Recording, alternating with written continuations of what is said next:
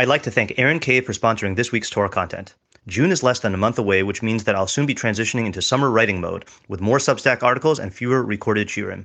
The bulk of these articles will remain free. However, if you would like to support my Torah and access additional spicy written content, consider becoming a paid subscriber by going to rabbischneeweiss.substack.com. Hello, I'm Rabbi Matt Schneeweiss, and this is the audio version of a one-page article I wrote and published on my Substack on September 26th, 2023, the day after Yom Kippurim, during the 4 days between Yom Kippurim and Sukkot. And I'm going to read the blurb, okay, before I read the title. The blurb is, looking for a very weird article to prepare you for the upcoming holiday season? Look no further. In my effort to be spontaneous in my writing, this is what my brain generated this morning. Enjoy. And the article is entitled, The Beneficial Effects of Torah Wine on Metaphysical Heart Rate Recovery. Last week, I began reading Morality, Restoring the Common Good in Divided Times by Rabbi Lord Jonathan Sacks. Towards the end of his introduction, Rabbi Sacks mentions a personal anecdote. Quote, once, when undergoing a medical checkup, a doctor put me on a treadmill. What are you measuring? I asked him. How fast I can go or how long? Neither, he replied. What I want to measure is, when you get off the machine, how long it takes your pulse to return to normal. End quote. Rabbi Sacks then goes on to write about his own metaphorical take on this. The doctor was measuring Rabbi Sacks's heart rate recovery, HRR. Here's a layman's explanation of what HRR is from an article entitled How to Calculate Heart Rate Recovery After Exercise, published on healthcentral.com. Quote, after you finish exerting energy through aerobic activity, your heartbeat eventually returns to baseline. Healthcare providers often check heart rates at the 1-minute mark post-exercise and use that number to calculate your heart rate recovery, HRR. In other words, heart rate recovery is a measurement of your heart's ability to return to the rate of pumping blood that it is used to when you are at rest. End quote. I mentioned HRR on Shabbos when explaining to my hosts why I decided a few months ago to stop drinking wine on Friday nights. My Oura Ring sleep tracker has provided me with undeniable evidence of how evening wine keeps my heart rate elevated long into the night, delaying the onset of the restorative stages of my sleep. This recent conversation brought to mind Yeshayahu Hanavi's comparison of Torah to wine.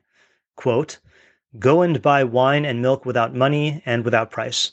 End quote, from Yeshayahu 55:1. One pshat explanation, which I elaborate on in my article, Torah as Water, Wine, and Milk, is offered by the Radak. Quote, Torah is compared to wine, for just as wine gladdens the heart, as it is stated, wine gladdens the heart of man, so too, words of Torah, as it is stated, the statutes of Hashem are upright, gladdening the heart. End quote from the Radak. These three associations led to my own quirky take on the Torah wine metaphor. All mitzvos are designed to affect the heart. As Chazal say, in Sanhedrin 106b, God desires the heart. Ibn Ezra explains this concept as follows.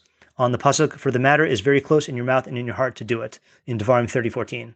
Ibn Ezra writes, for the root of all the mitzvos is in the heart. Some mitzvos require a verbal utterance which strengthens the heart, and others consist of actions so that a person will make these verbal utterances. End quote from the Ibn Ezra.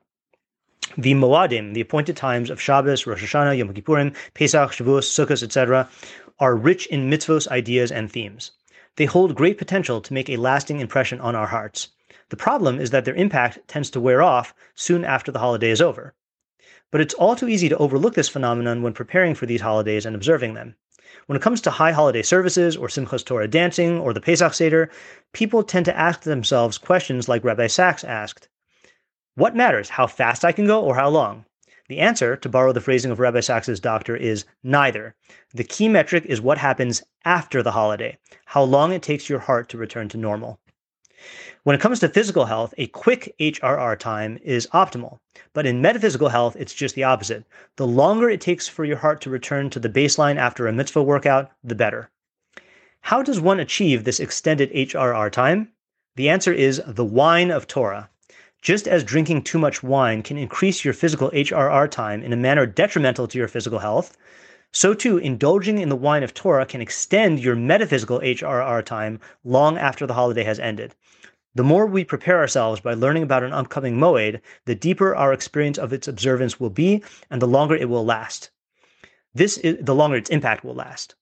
This is why we begin studying the halachos of the holiday 30 days before. See Shulchan Aruch, Orach Chaim 429.